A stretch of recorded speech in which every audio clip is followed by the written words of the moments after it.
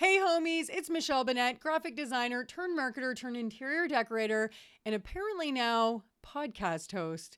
That's right, peeps. I selfishly started a podcast so that I would have an excuse to pick the brains of designers, decorators, and industry experts so that I can get to the next level.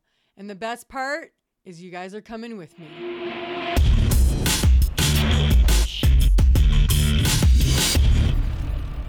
All right, guys, I'm here today with Toronto designer Rebecca Hay from Rebecca Hay Designs. Thank you for being here. Thank you very much for having me. I'm really excited. So Rebecca and I have been back and forth for I don't even know how many, I feel like a good while trying to nail down a day, and the day has come, and I'm very, very happy. And I think that she's going to be bringing it because she is prepared probably more than I've ever seen anyone prepared. So I think this is going to be a gooder. Not to put any pressure on you. No pressure. I should stop posting on Instagram stories. Then you would know what I'm up to. I know, right? Okay, why don't we start? I would love to hear your backstory. Like, how long have you been in business? Just all the things. How did you get here? Okay. My story is somewhat long and convoluted. So I'll give you the Coles Notes version. I am originally from Toronto, but after I graduated high school, I was like, get me out of here. I need to explore the world. So I did actually my undergrad in Montreal at McGill. I did political science and English, completely applicable to design. Not at all. And then I decided I wanted to travel and learn Spanish. So I lived in Spain. I taught English for a couple of years. Then I ended up in Vancouver, where I was pursuing a dream of being an actor.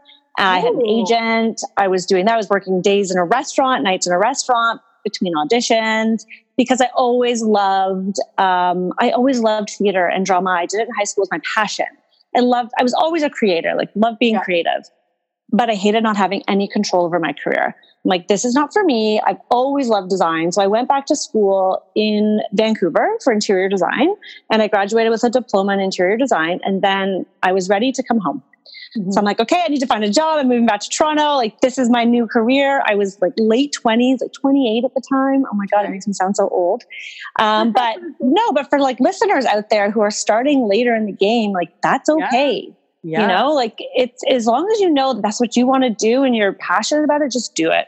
So I came back to Toronto and I got a great job working for a high-end residential designer here in the city. And I worked for him for about 4 or 5 years. I really put in my time. Mm-hmm. And then I got pregnant and was like, okay, this is not sustainable, because I was still working on contract for him. I'm actually an entrepreneur at heart. I'm more of an entrepreneur than I am a creative. Yeah, this is a new thing that I'm learning about myself. Yeah, but so it's good to recognize that. And I always knew I wanted to run my own business. So I left, and right before I had my baby, I started doing some work in the world of television. So I worked on HGTV with the Property Brothers for a season, which was a fantastic experience. Of course, I was passionate about film and television. That's sort of my other passion. So kind of married the two together. And then I also, after that, worked a stint with Scott McGillivray on Income Property behind the scenes. Yeah. And then after that, I said, okay, now I'm going to just focus on my business. And so now I've been in business for 5 years. So overall, I've been in the industry for about 11 years, which is so crazy when I say that out loud.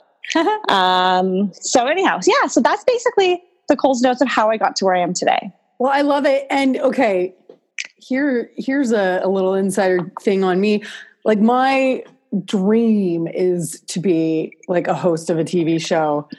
And I'm very curious, how did you I guess you kind of had some sort of idea of how to get connected to that sort of thing, because you used to have an agent, or how did that happen? Yeah, no, it wasn't related to that at all. It was through someone I knew through Facebook. Social media is a great connector. Yeah. And she saw that I was doing design. I just started, I had my own business at that point. And she was like, hey, we're looking for designers. Would you be interested? I'm like, oh my God, this is my big break. I'm going to have my own TV show. Yeah, that hasn't happened yet. Yeah, right? I'm with you. Yet. Yeah. Nothing really ever happens that fast in life. Anyways, So I said, yeah, sure, I'd love to. So I interviewed, and they hired me as a segment designer, and I designed various episodes. And it was a real different experience, I'll tell you, than when I worked for the high-end residential. Right. So my experience was only high-end, and I really knew nothing about budgeting.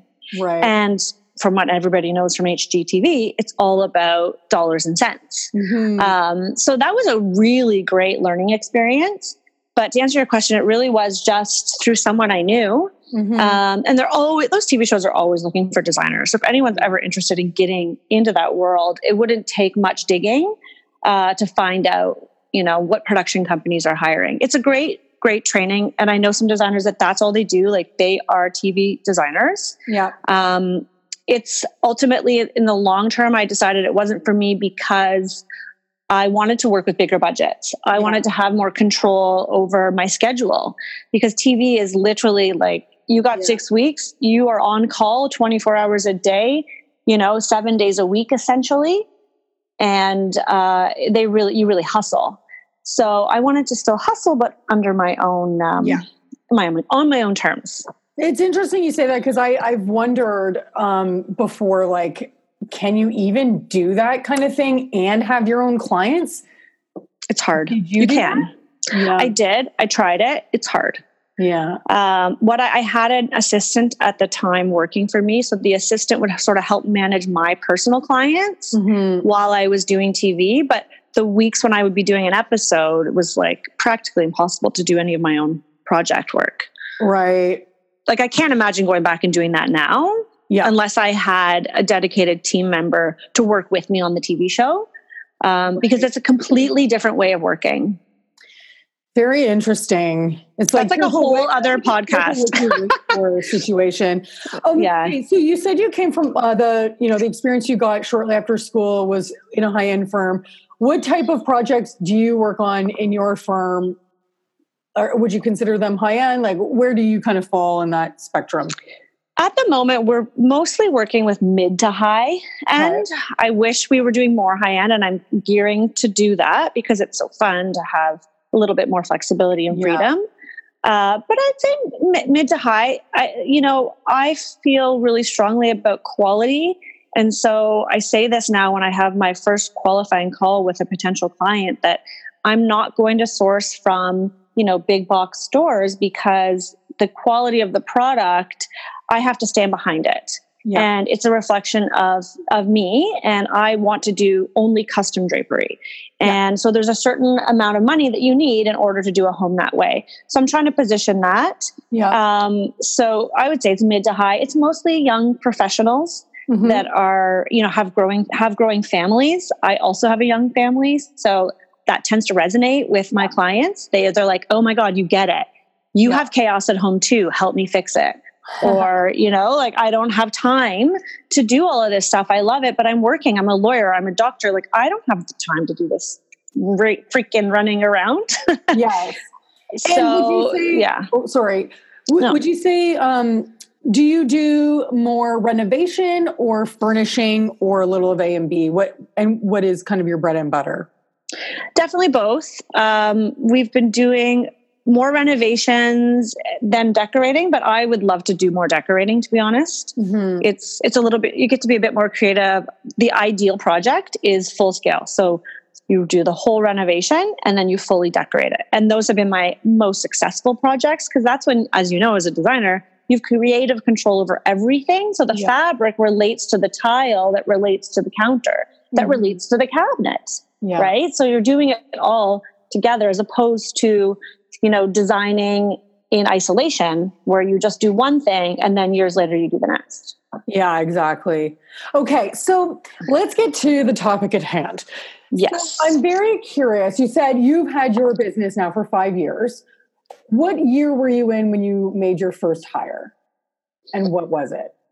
That is a really good question. I don't know the answer to that. I have to think back. It feels like so long ago. Because I had 2 babies in the past 5 years, things are a little skewed because I sort of would take pauses where I wasn't really working. And so I didn't have someone helping. I would say though, like year 2, if not the end of year 1, I brought someone on to help with AutoCAD. Okay. And I think the reason I did it so early in my career was because I was pregnant.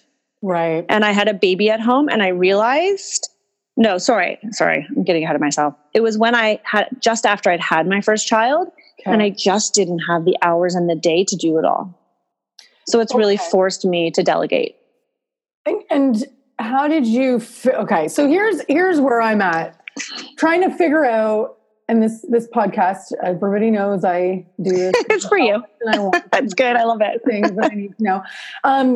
So I'm kind of at a point where it's like, I want to have an assistant, and I sometimes see people online, you're watching these Insta stories, and let's be real, we're all following each other. Like designers are following designers. I did a poll and it was like 70% of the people who answered were just, so it's like, okay. But, and you're like, you ask yourself like, okay, you hired this person, like, how do you know, or how did you know? Or maybe you didn't, and it was like a big learning curve. How did you know how to charge, and like, were they full-time, that person? And how did you make ends meet? Like, it's so fresh in your business to know, like, I can handle doing this. And, that's not a low, I don't know if I would assume that's not like a $20 an hour type gig. So I'll tell you what I did, but what I do want to tell you is this is what I would do. Okay. So I'll tell you what I did first, and then I'm going to share with you like basically the 3 things that I would have been better at had I known. Okay. So what I did do is I hired a girl who's awesome, and she did AutoCAD drawings. She'd done them for a friend. And so she billed me, I think at the time, maybe it was $18 an hour, maybe $20 an hour, just to do AutoCAD. Okay. Because I was getting, AutoCAD's time consuming, and though I was very good at it, it took a lot of time. So then that morphed into needing someone to help in general. So as a general assistant. So then that person started doing more tasks for me and helping. And then that person morphed into helping with Design Docs, which is the accounting software we use, helped with presentations and mood boards. And then they kind of became an extension of me. Mm-hmm. That's what I did. Then what happened was I'm like, I need more help. I'm getting busy. I need more help. But I was never really paying attention to the finances.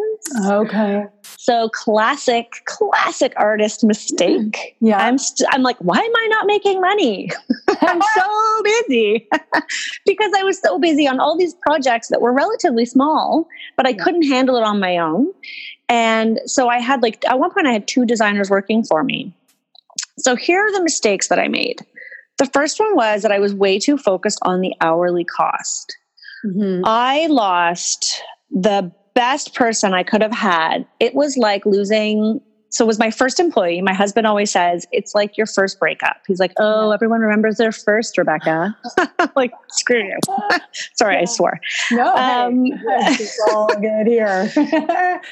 Because I was so obsessed with how much it was costing me. So every task she did, I was like, how many hours does that take? Oh my God, it's this many hours. Okay, well, I only want her here till 2:00. I'm like, okay, it's 2:00. You can leave. You're off the clock now. Yeah. And I was so obsessed with the hourly, and I was obsessed with that for a long time, that unfortunately it was not enjoyable for the people that were working for me. And this particular person ended up going to work for another firm.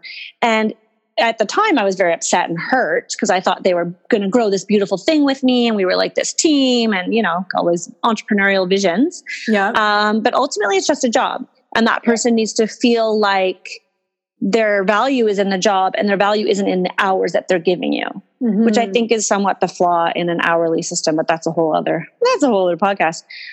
So that would be the first thing, is I was so obsessed with the hourly. What I did do is I did mark that person up. So the hours that they would spend on a project, they would invoice me, obviously, and I would then mark those up and bill a client. Now, I never marked it up enough. I think at the time they were charging me 18 or 20, and I billed them out at like 35 or 45. Yeah. Like, it was crazy. And did you have like a mental barrier on did you feel like, at first with it feels wrong, and that's kind of why you went lower, or what do you chalk that? Totally. I had my own sticker shock, classic. Yeah. I still do. And I just assumed that my clients didn't want to pay for that. Yeah. They've hired me. They don't want to have to pay for that second person. Yeah. So I would do that. And then what would happen though, is any of the hours that she would spend working in on the business with me, I didn't bill. Yeah. So any administrative hours, or what I did was the classic designer mistake. I don't know if you call it mistake, which was discounting always my hours, looking at the invoice being like, oh my God, holy crap, the client's never going to pay for 6 hours of fabric sourcing. We need to reduce that. Yeah.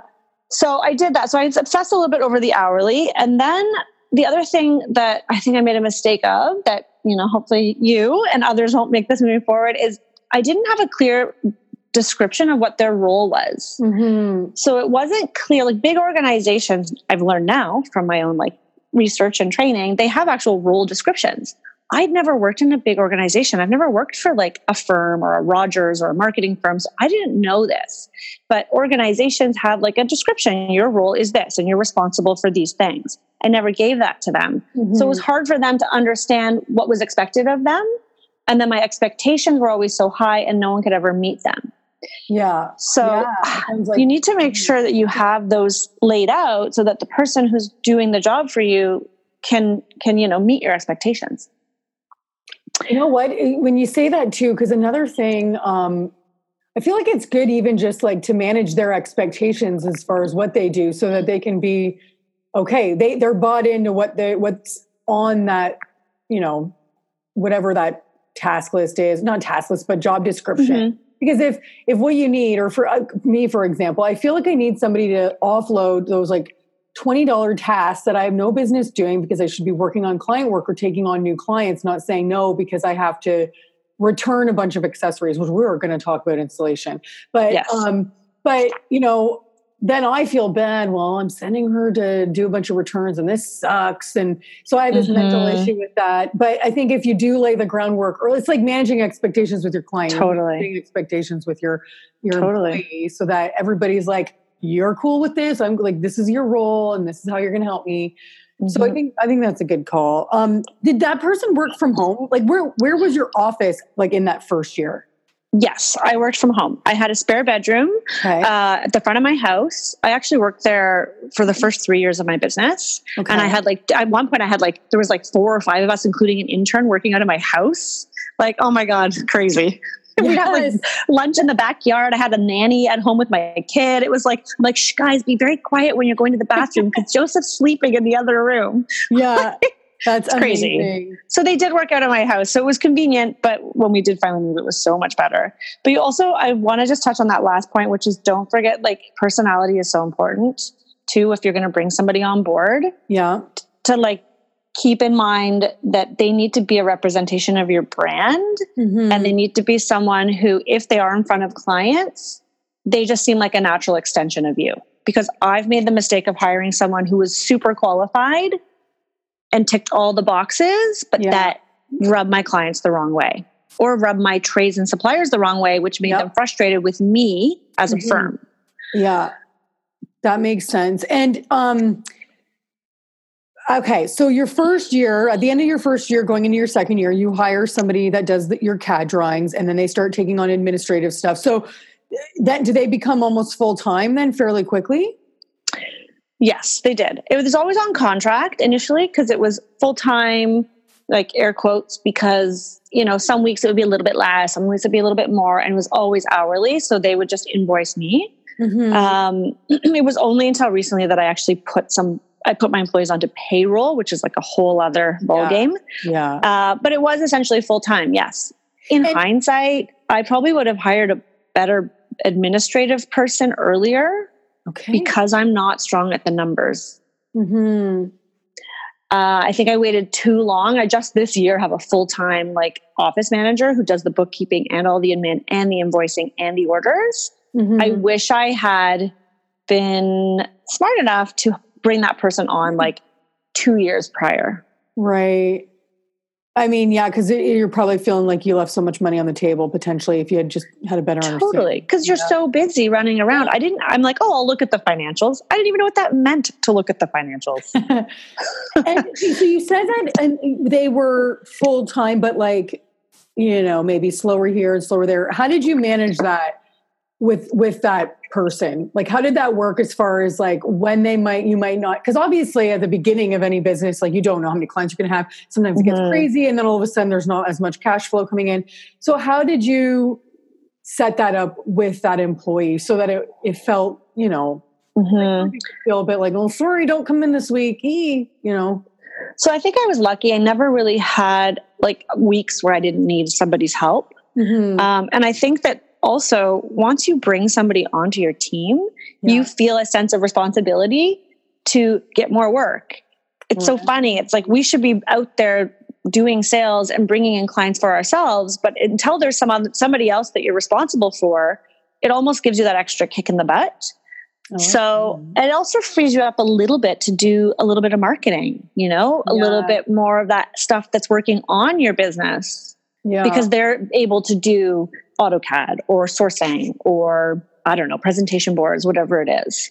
Okay. So I'm going to ask you this. In your opinion, I guess I'm curious, do you think that the first hire should be somebody who can do some design work, or do you think the first hire should be somebody who can offload those low-level tasks that are very administrative, like running errands? Yeah. Like where I'm curious what you're like, if you had to do it over again, like, do you feel like that was the best thing to do, or? That's a tough question because, I hear other people say, hire the person who can do admin first, hire them first. That's the first thing to do. But at the same time, like AutoCAD's super time consuming. Delivering and picking up accessories is super time consuming. Returning samples, right? Yeah. So I still think that the first person would be somebody who can do the errands, but can also do design. And I think most designers starting out are just happy to get that experience, right? So they're happy to run around. I think we project onto them our own feeling of guilt of like, oh, I feel bad they are doing this task that nobody likes. Yeah. But they're probably quite happy to do it because they've got a job, they're working from you and working with you and they're learning. Yeah. You know what? Like most of my life, I just got to work on my mindset on things for that, I think, because that's totally how I feel. Can I tell you another thing? I'm curious how you feel about this. Like, are you a perfectionist? Totally. And it's the worst thing. I mean, for me, like you said, okay, I liked what you said, getting those accessories. Okay. But I'm a control freak. And I feel like I shouldn't get those accessories. And how do you... Okay, we're going to shelf that for a hot minute because that's a lot. I know what you're saying. That's tough. It's part of installation to me. But okay, so how many people do you currently have at your firm employed? I currently have 2 full-time employees. Okay. And a part-time designer. As well as a girl on contract who does some marketing for me. Okay. So, can you outline what those, aside from the marketing, we know she does marketing. Yeah. What do the 3 roles look like, and how have you, what gaps do they fill for you specifically? So I'm at a stage now in my business where I have an intermediate designer / project manager who truly excels in project management. But she's also helping with design. Mm-hmm. So that person, that intermediate designer, does everything from AutoCAD and creating presentations to sourcing under my creative direction. So she'll present me with, okay, we were talking about doing white dining chairs, and she'll present me with different options. And I'm like, okay, it's that, yes, or that's not really what I was thinking, or, let's change direction or something. She does that. She also does client communication now. So she's the point person with all of my clients once they've joined us on board. Mm-hmm. And then she's really, where she really excels and where I'm finding helping me the most is in project management. Mm-hmm. So once we move into our 3rd phase, which is our implementation, she's the one coordinating the trades, making sure that the tiler does it, goes and inspects. But she's learned from being basically with me now for 3 years and following me around, the perfectionist, pointing out every flaw that makes contractors crazy. Yeah. And I guess I've probably been a little hard on her sometimes, where I'm like, how do you not notice the crack in the mirror? Right. Because to me, it just comes naturally. I just see imperfections everywhere. Yeah. It's awful. It's great for your husband. Yeah. Oh, I know. My poor husband. He's very tolerant. But, and so it's really a very proud moment for me, is to see her really fully coming into that role. And so she's really able to help in that area. So she's really basically doing everything I can do. Yep. And in some ways she can do it better, because I've learned that my skill is actually in really the client to client, the in-person communication, the PR, the getting out there and spreading the word. That's my area of expertise. and then the creative direction. Like I know what works in the space. So I spearhead that whole design, but I'm not actually doing the AutoCAD drawings anymore. Yeah. I'm not actually running around and sourcing anymore unless I want to, or unless I want to go and get inspired. Right. And then, Okay, go ahead. The second person is our office manager. So she does, and this is a new role. She joined us less than a year ago. She's our bookkeeper now. So I've eliminated my external bookkeeper. It's a lot easier to have it in-house because we're catching up the books much more frequently. She does all client invoicing as well as vendor purchase orders. And then she's tracking all of the orders and she coordinates all the deliveries. Okay. This is another big one. My mindset right now is I feel like I want someone to take care of, for me, phase 2, because I don't really deal with renovations. I go, phase 1 is design, like kickoff to presentation. Phase 2 is purchasing and execution of any like small, like construction-y type stuff. And then phase 3 is installation. So my thinking was I hire somebody who could mostly handle phase 2, which is a lot of like scheduling, painter, and purchasing. But this purchasing is a big one. Totally time consuming. And that's why I'm like, this is not what I should be doing. But it's really scary because I figure, okay, if I have somebody doing the purchasing for me, they have access to my bank account. So I don't have that. Okay, how do you do it? Okay. So I'm still figuring this stuff out too. So you're not alone. Okay, great. So I print off the statement, which was a big step for me to print off even the bank statement, right? Which is so crazy because bookkeepers need to know what's going on in the bank. But I'm still kind of new at this whole financials thing. Yeah. So I would print off the statement monthly, and I give her the Visa statement, the bank statement, any statements that I would have. And then so that way she can reconcile it the way a bookkeeper would. So she can look back and she'll say, hey, look, this vendor charged us twice the same amount. Oh, shoot, that's a mistake. So she's catching that, right? Well, I would never catch that in the past because I was too busy to sit down and go through. Okay, that's a cop-out. I wasn't too busy. I just really wasn't into it. So it was like the least of my priorities. Yeah. Well, so I probably lost money. Yeah. Okay, but so how does the purchasing work though? Okay, so let's say you have like $50,000 worth of furniture to buy. Yeah. And your person who is your office manager / bookkeeper is doing that, right? Right.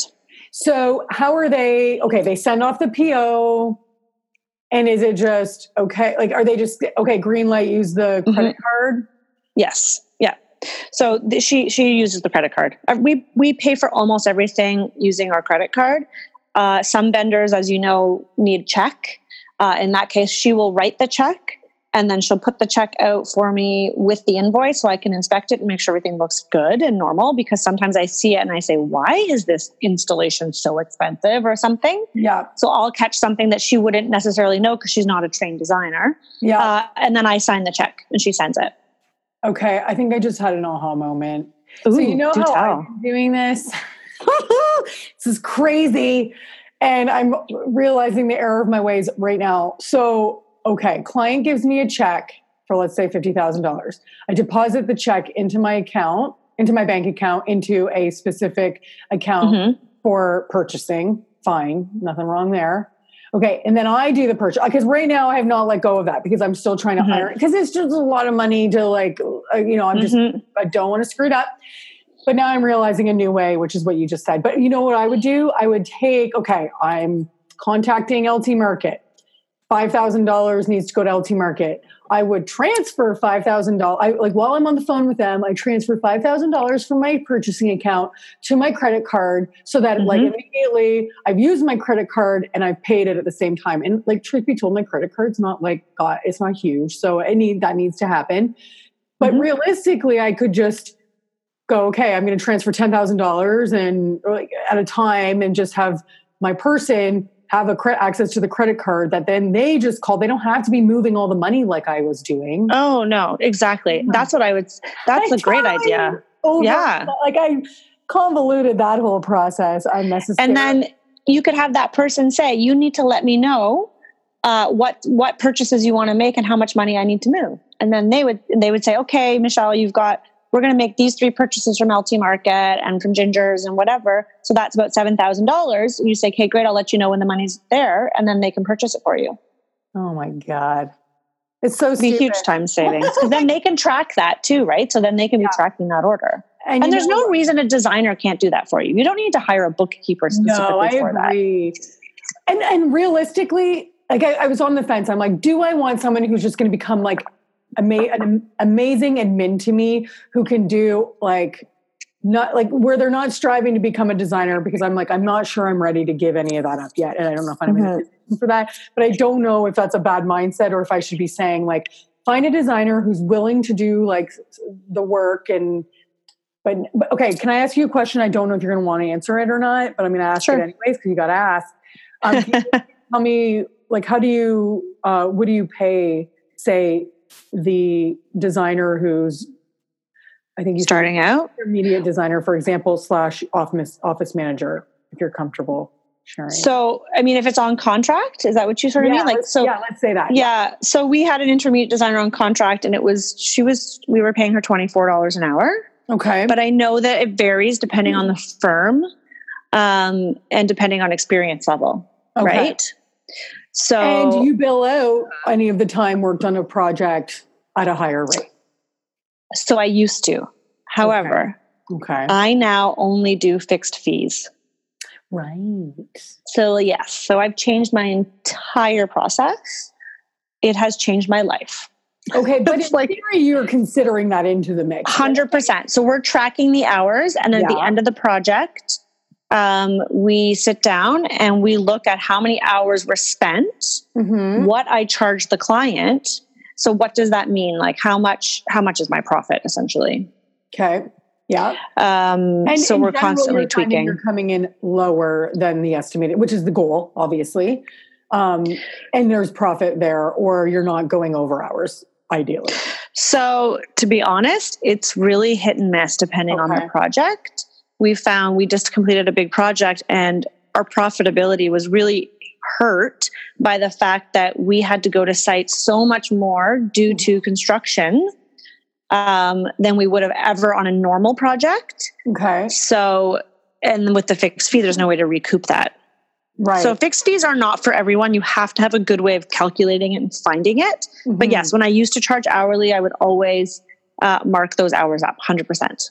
And okay, if you had to, what would you say, like, what's your, because I figure those fixed fees are driven based on estimated number of hours times like what you would charge on an hourly basis. What would your hourly fee be if you were hourly? So, I mean, on my website, I don't know if it's on my website anymore actually, but my hourly fee is $225. But it's kind of an arbitrary number because I never charge it by hour. Although I do have in my contract that if anything goes outside of the scope, or if they wanted to say, tack on, we just want you to help us also do this room, then I could bill hourly for that. So it is in my contract so people see that, but I haven't actually had to charge it. Okay. And it's like you have it there as just like in case you have that horrific client where you just got to pull it out, right? Yes, exactly. And that's why contracts are so essential. I never used to have them. And then I would have like a 1-pager. Now I have like a 10-pager. Yeah. But it's just for those situations. And every time you do a job, you learn something new and you're like, okay, got to put that in the contract. Yes, absolutely. Okay. Do you remember what you were charging an hour when you started, like year one? I was charging $115 when I first started. Okay. All right. And another question relating to the hourly. This is when you started hiring people, like, did you just worked your way through that and trial and error and figured it all out? Totally trial and error. I had no idea what I was doing. Okay. This is the thing that that I just can't wrap my head around. Okay. So you're like, I know it's just like, it's an arbitrary number, like you said, $225 an hour. So, okay, let's say you yourself are doing something on a project. So client A, we'll call her Mersha. You're working on Mersha's project and you've got your bookkeeper doing some stuff. I don't know. They're going to pick up a bunch of samples and that took them a couple hours. Then you've got your intermediate, or I think that's what you said, designer. Is that right? Is that right? Yeah. And then you. So all three of you are working on time. How are you tracking that? Is it every hour created equal? Like, so you did 2 hours, your office manager did 2 hours, all three of you. So is that just 6 hours worth of work, AKA 225, when you're trying to net out your time at the end of it? Do you know what I'm trying to say? I think I know what you're trying to say. What we do though is, so everyone enters their hours. So my bookkeeper enters, or office manager enters her hours with saying what the tasks are that she's doing. And then the intermediate designer does that too. And then I do that too. And then you can decide based on the project what that billing rate would be within Design Docs, which is what we use. So, so that we can then look at the end of the project, because we're not billing on a biweekly or monthly basis, it's fixed fee. We can then look and say, okay, so based on what my client paid, we're basically getting this much per hour, and you can kind of play around with the number. Okay. And for the ease of like small numbers. Okay. Let's say your fixed fee was $1,000 and your fee is $225. It's like what you put as your fee in Design Docs, right? And you track your time at $225. Your intermediate, whatever, let's say you put them in at $50. And then your bookkeeper, I don't know. It doesn't matter what this number is, $50. So times 2, everyone does 2 hours. So basically the 2 hours times 2 is $100. Yeah. 50 times 2 is $100. 225 times 2 is $450. So I'm at, and let's say that at the end of the project now, we tally all this up and it all goes into the $1,000. So we're at 450, 550, 650. So it's 650 of the 1,000 has been used by all of these employees that contributed to the project. That's basically more or less how it is calculated. Basically, yeah. And that's also at their marked up rate, right? That's not actually what I'm paying them. But then you have to account for all your expenses. Yes, absolutely. Yeah. Okay. Yes. There's a great book that's a free book. It's by the guy who started FreshBooks. I don't know if you've heard of FreshBooks. Yeah. You should check it out. It's like a little downloadable thing from their website. And I don't remember what it's called, but it's about billing hourly versus billing for the value that you offer. Yep. And it was a real eye opener when it's like 10 pages. It's like, it's ridiculously small and short, but it's so to the point. And it gives you a different sense of how to look at billing by the hour. Mm-hmm. I highly recommend it. I don't even know what it's called, but you can go to FreshBooks. Well, on the same front, actually, there's Jonathan Starks or something. I can't remember. But I listened to his podcast and it was a similar thing. But you know what it is for me? It's like I have figured out. Like I've managed to figure out like generally how much time will take on a project for me, but I feel like you obviously do have to increase your hourly rate. I guess where I was starting to get confused was like, I didn't know whether the principal designer's hourly rate was like a higher number because it's also supposed to be covering those other employees. No, don't try and fit them into your rate. You're never going to make any money. Okay. You're going to go belly up.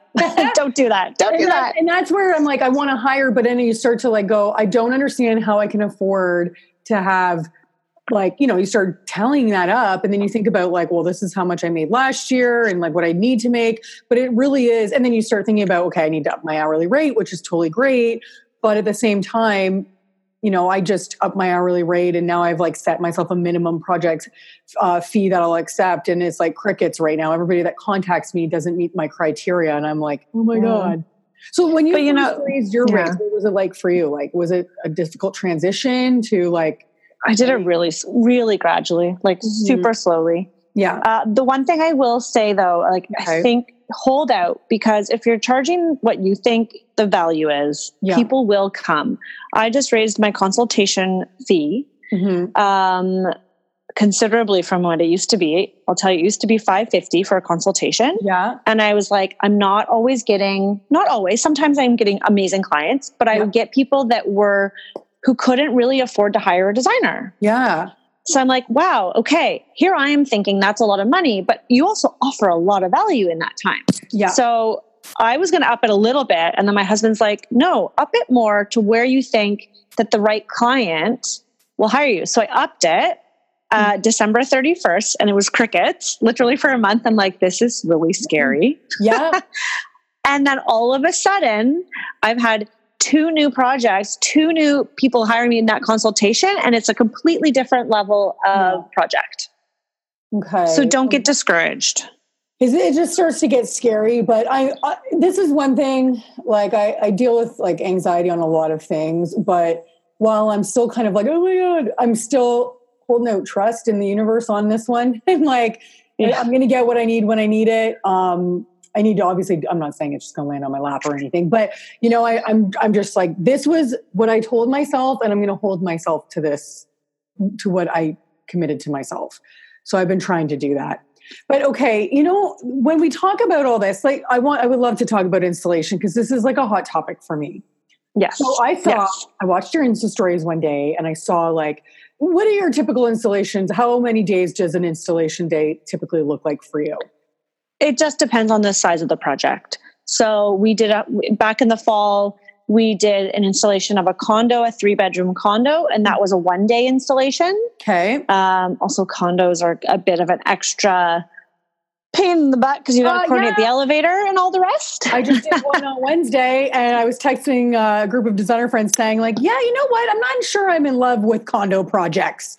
Yeah, they would not be my top choice, though some of them are fantastic. Yeah. But yeah, there's a lot more logistics involved in those. And then we recently did we did a model home in Aurora, the Laurel, and that one was 3 or 4 days because it was a 4-bedroom, 5,000 square foot home.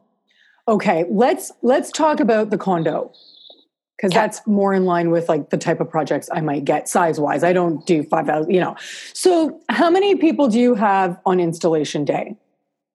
So I always have the project lead, who is typically like the intermediate designer, who's been managing everything, myself, and then sometimes an extra hand. So in that case, I actually had 2 extra helpers. I had my office manager come just on the first day to receive all the deliveries. We had Mittman, it's a local delivery company, pick everything up. They'd also stored a lot of items for us because products were ready before the house was or the condo was. Yep. And then she made sure when it was delivered, and she checked everything off because she's responsible. She's the one who placed the order. She's the one who coordinated it. It's her responsibility to make sure. So she was there that first day. Okay. No, sorry. My office manager did that. Sorry. Got it. But in your case, like that one person who's helping you could have the list and be checking it off. Yep. And then I had an extra set of hands because it was a tight time frame and construction ran late. So it was super dirty. So I had another assistant designer helping us clean, unpack boxes and set up. So there was 4 of us that day. Okay. So this is my brain right now. So there's 4 of you. You are, and how long is that day? Ooh, that's a long day. Yeah. That was a long day. I mean, it was, should we say 10, 12 hours? Actually, that day was shorter. That's why I needed more people, because we had the client coming at the end of the day. The client came at like 5 o'clock. So we needed to be done by 4:30. Okay. Let's call it an 8-hour day. Yeah. Wait, no. I mean, you probably started early. It was probably like a 7-hour day. Realistically, it was a shorter day. Okay. I'm sorry. This is me going through it. This is where I need somebody to tell me what's possible here so that I can open up my brain. And that's normally what helps me get to another level, is like someone who says, yes, Michelle, you can hire more people to help. People will pay to have more, like you know what I'm saying? Like, yeah, totally. It sounds like you're caught up in the hourly. Like you're now tell me if I'm wrong. Okay. But like if I bring 4 people on, oh my God, that's going to be, $20 a person. Times that by 8 hours. Oh my God, now I have to charge this to my client. Are they going to say that's ridiculous? I'm not going to pay. Is that what you're thinking? 100%. Because there's also, because here's the deal. Like obviously I don't want to focus on hourly, but at the same time, I want to be paid. I want at least to get my hourly, if not more, right? Like I still have to pay those people. I still have to pay myself what my hourly fee is. And then like for you, if you're going to be shopping, let's say for the accessories, how much time goes into that for you? For an entire condo, let's call it. It's a lot of, accessories are time consuming. Yeah. So we've been trying to do some of the bigger accessories in advance, like pick art early. Okay. So that the client can approve it and everything is good. So that the accessories, I mean, I probably put in maybe 2 or 3 hours for a condo of that size. I mean, it's not a big space because I'm trying to be specific about, I'm trying not to go to HomeSense, to be honest, because it's so much more work. We tend up getting a few things from there, but we'll go to like LT Market, I don't know, Crate and Barrel, and we'll try and narrow down where we're getting the accessories from so that I'm not running around the city. Yeah. Okay. That's the thing. That's kind of where I'm actually been thinking about getting my own inventory of some key items. I've heard of designers doing that. I think if you have the space for it, I think that's a great idea. It saves a lot of the legwork. Because if I'm being honest, it takes me at least 6 hours. If there's a totally like 10, and maybe that's a bit of an experience too. Like maybe I'm not that fast, but because I also try to buy more than I need because I want to be able to play and make the most perfect vignettes. Because also I don't do renovations. I feel like I'm there specifically to accessorize perfectly, right? That's kind of where my head's at. So I buy more, and then I also then have to reload my car because I have so much to return. So then there's also a return day, which I normally that's the worst day. It is the worst. I know I get my assistant to do that now. But okay. So what can I ask? Like, what would you value-based charge? And you don't have to answer this if you're not comfortable, but for the installation day part of things, like to include all of the my installation day is included in the fixed fee that the client pays for our project implementation. So I don't build for that separately. It's just part of the service. Right. So it's like part of raising your rate is that you can offer a greater service. It's like classic Kimberly Seldon, business of design. I mean, it's classic, if you charge more, then you can offer more value, and you can include things like a hotel overnight stay or a full installation day with a full white glove service, right? Yeah. I think that people will pay for that because they see the value. I think possibly in your situation, it would make the most sense to give your clients that heads up, whether it's at the very beginning, just let you know on installation day, I do bring an associate with me to help. It's a big day, yada, yada, yada. And I will be billing for the full day at such and such a rate. And if they have that expectation set ahead of time, then you don't have to worry. You always know you have that one person. And if you decide to bring on that second person to help you, then you do it and you let your clients know, listen, it's a really big job. Bringing on a second associate, it's going to look amazing. We want to make sure everything is perfect for you. It's all about how you frame it, sort of phrase it to the client. And I'm pretty sure as long as they know in advance what to expect and there's no surprises, that they would pay for that. Okay. You know what it is? I keep seeing like bigger design firms, and I see installation. I'm like, there's like 5 people running around on installation day, and I know it can be multiple days. And I think the reality is too, I'm just not at the point where it is a luxury service, what we do. And, probably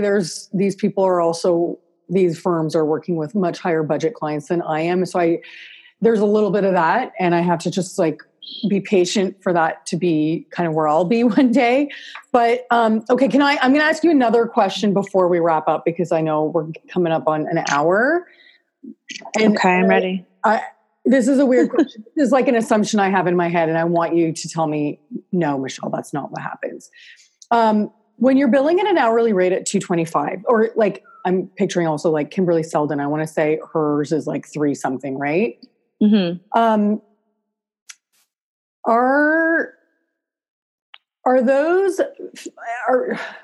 that hourly rate, those designers are 100% tracking all of their time and actually billing for all of their time?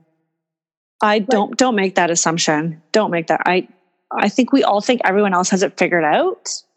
I honestly don't think every design firm out there is like as diligent as Kimberly Seldon would like them to be. And I guess in my head, I go, I just start to crunch those numbers, and I'm like, oh my God, I think about, being on a project for however long, or even that installation day. And then I start to think, well, maybe the numbers are higher because it also includes like I was saying earlier, having assistants on hand on that day, where you're just not having as much profit during installation day. But that is not the case, right? That's not how I'm also trying to make sure I understand, a principal designer's fee in relation to others and what is appropriate for that fee to be including.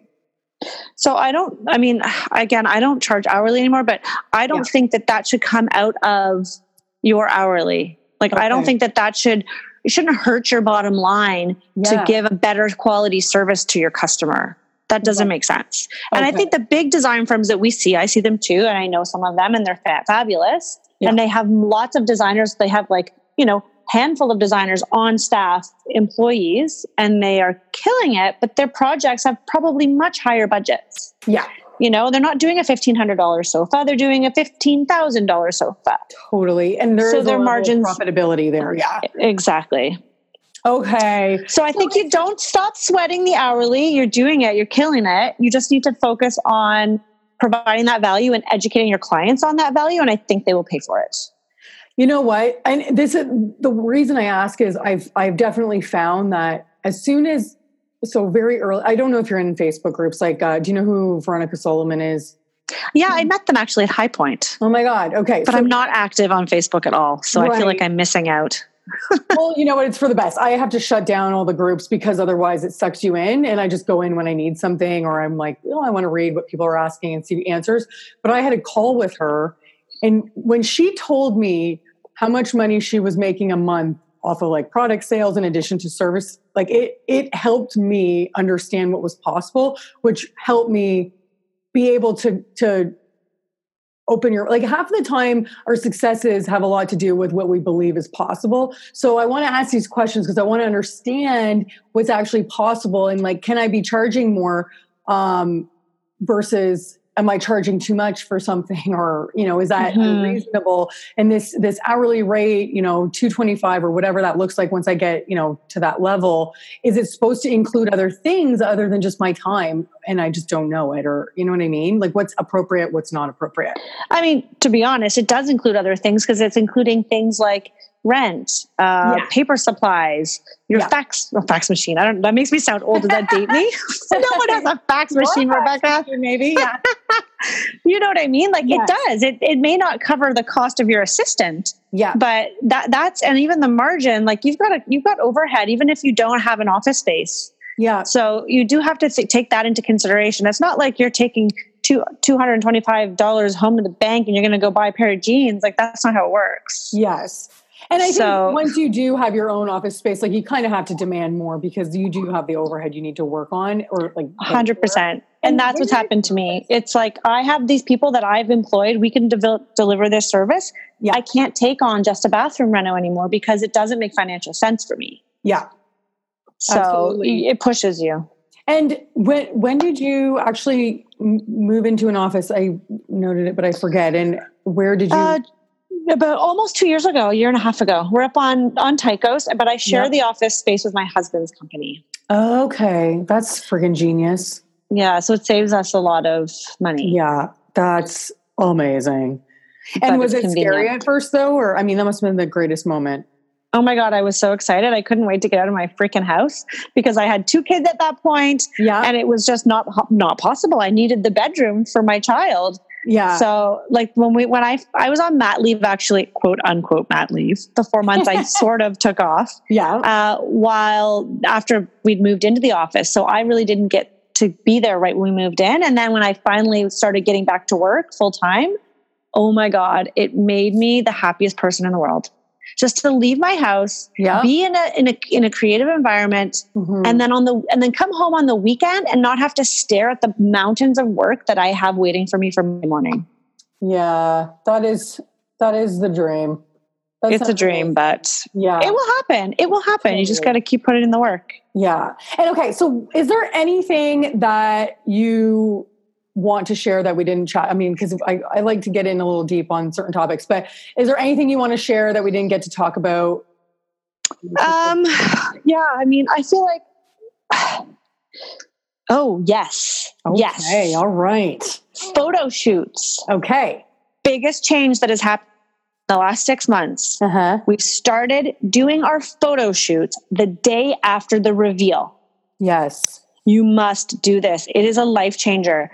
We used to do the photo shoot like weeks or months later. Then I would have to source all those accessories again, bring everything in. The client's house was a mess. So I'd be tidying, I'd be Windexing, I'd be cleaning counters. And then I'd have to take all those accessories back, put the client's accessories back into place. So time consuming, and I couldn't bill for that time. Yeah.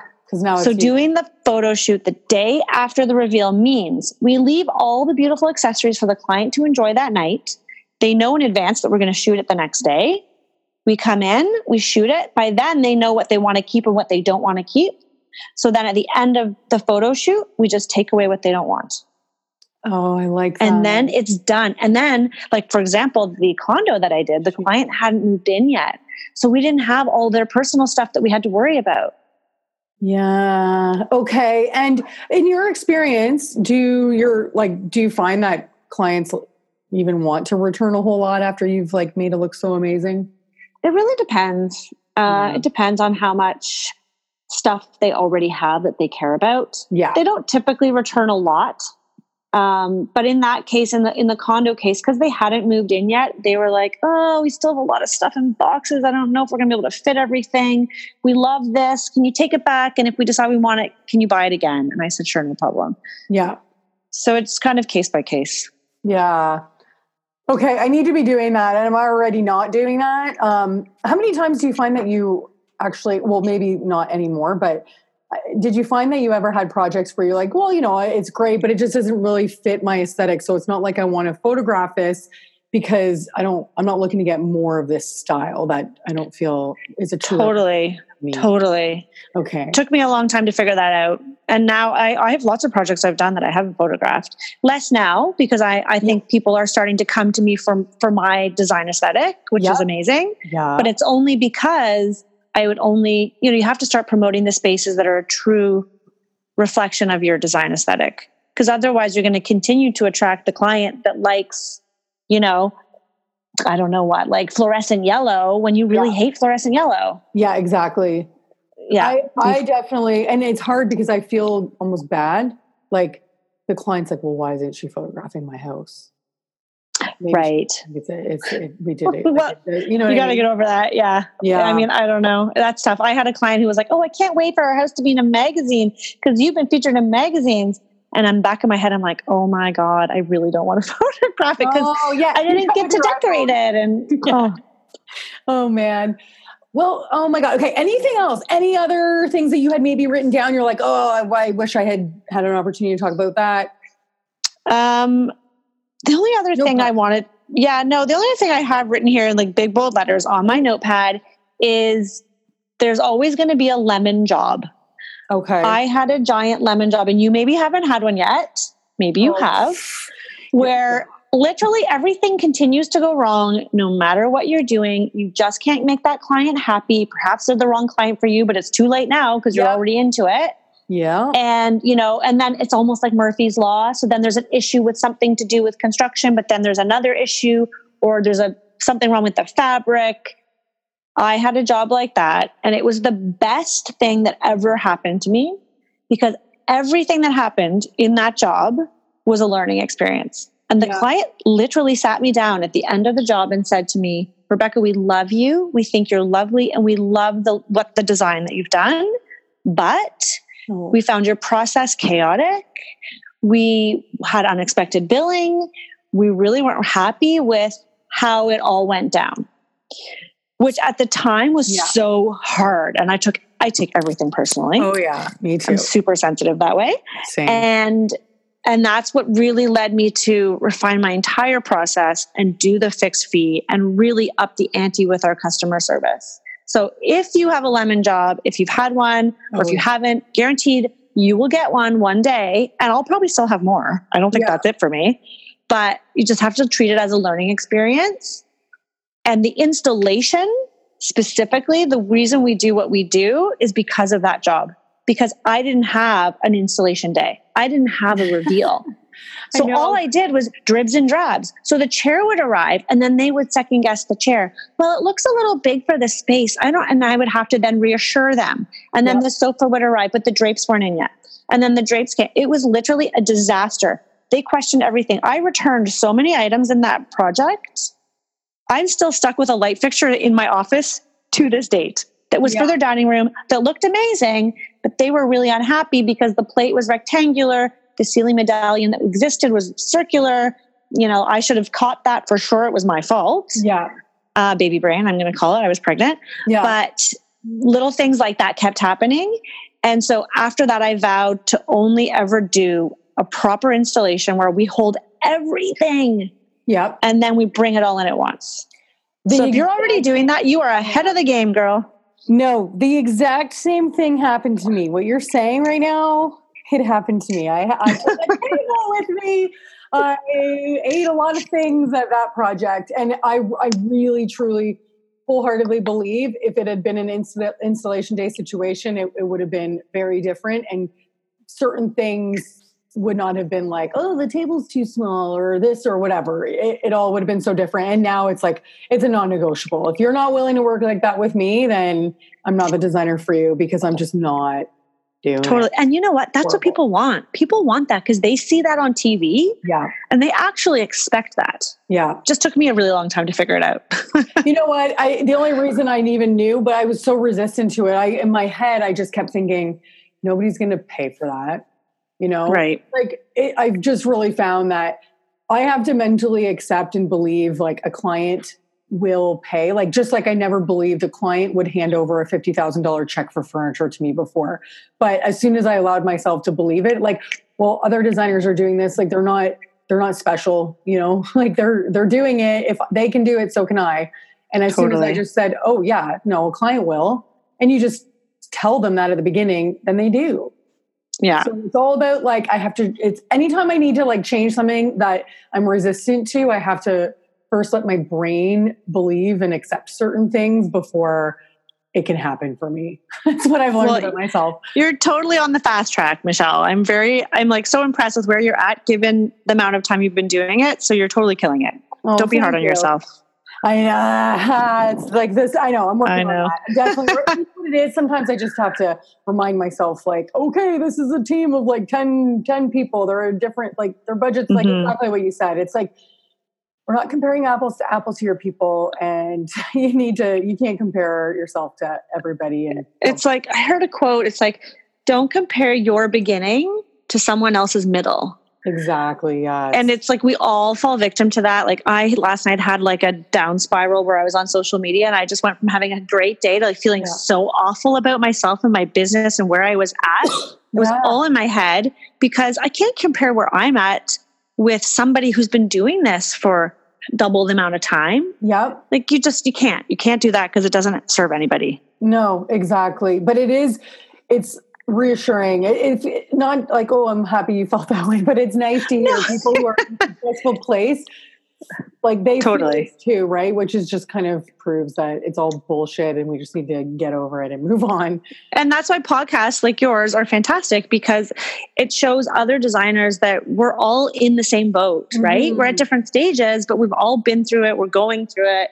And that's why I think it's awesome that I know you're doing it to help yourself learn, but you're also helping all these other designers at the same time. Yeah. I mean, it's great. I get a lot of amazing feedback. So it encourages me to keep doing it too. Like, of course it's selfish, but I'm like, obviously hoping that it helps other people too. Completely. So, well, I am so happy that you finally made this happen. And maybe if you're down in a few months, we could go for like a round 2 about another topic if you're into it. Totally. Lots of topics out there to cover. Right? I'd be open, of course. Like 3 times on this one. Like that's a whole other podcast. So yeah. Totally. Why don't you tell everybody where they can follow you on social and your website? Yeah. So my website is RebeccaHayDesigns.com and on, Instagram, it's at Rebecca Hay Designs. And that's pretty much where I'm at most of the time is on Instagram. So you can find me there.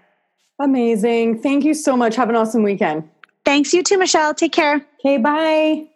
How freaking awesome was Rebecca? So I've been following her on Instagram for a good while, and I'm just blown away by the project she's working on, and she's doing an awesome job too as far as media is concerned, and maybe that's a topic we could tackle on another podcast in the future. So Rebecca, if you're listening to this, I'm coming for you on the media topic. Anyways, guys, if you enjoyed that, please share the love. Tell your friends, tell other designers about the podcast, and of course, maybe leave a review. Tell other people what you think of it. It does help the podcast get found. So I'm super keen to obviously keep doing this podcast to help myself, but let's be real, I am really keen to help others as well. So do that. I'm going to find another little review to read, guys, because you know what? I appreciate that people take the time to do it, so why not share, do a little shout out for these people. Okay, this one is from IZG580, aka IZG5180. Okay. Amazing for an aspiring interior decorator was the old headline. Michelle, I feel like you are me, but in the future. You are asking all the questions I have in my mind right now. I'm so grateful for your boldness to own your newbiness and ask seasoned designers the questions that I'm always dying to know the answers to. Your podcast is such a great resource for someone like me who is thinking about getting into the field with absolutely no background or formal training. And having an interview style like yours where you keep it so real is so appreciated. Thank you so much, IZG5180. Super appreciate it. I feel you. You know, I had no formal training, totally self-taught, and there is a steep learning curve to this business. That is the truth. Let me see. One more, just for funsies. Am I right? Okay. I'm trying to make sure I'm not reading one. Okay, I think I read that one before. Okay, did I read this one? Okay, I already read that one. Okay, this podcast is taking a real bad turn right now. I'm losing anybody who's still listening. Okay, great podcast for interior design. Thank you, Tara Visit a Designer. I have enjoyed this podcast a lot. I like that she has questions that she personally needs answers to because they typically fall right in line with why her listeners are tuning in. Great information and tips gleaned from each episode. Thank you, Tara Visit a Designer. Anyways, guys, that's all I got for you this week. Please tune in next week because I do have another one geared, and I really wish I was better planned so I could tell you what the next week's topic was about, but I just don't have my shit that together, so I'm not going to pretend to. So I'm barely squeaking by most weeks. So please stay tuned. Go follow me at Business Homies, the Facebook group where you can request access. Please answer the questions. It has to be very obvious to me you're a designer if you don't answer the questions for me to accept you. But that's where I go live and share other things along the way, kind of share my journey, the ups and the downs. And you know what else you should do? You should follow me on Instagram. I'm trying to get to 2,000 followers there, so find me at michellebennett.design and give me some love. Anyways, guys, that's all I got for you. Talk to you next week. Bye, homies.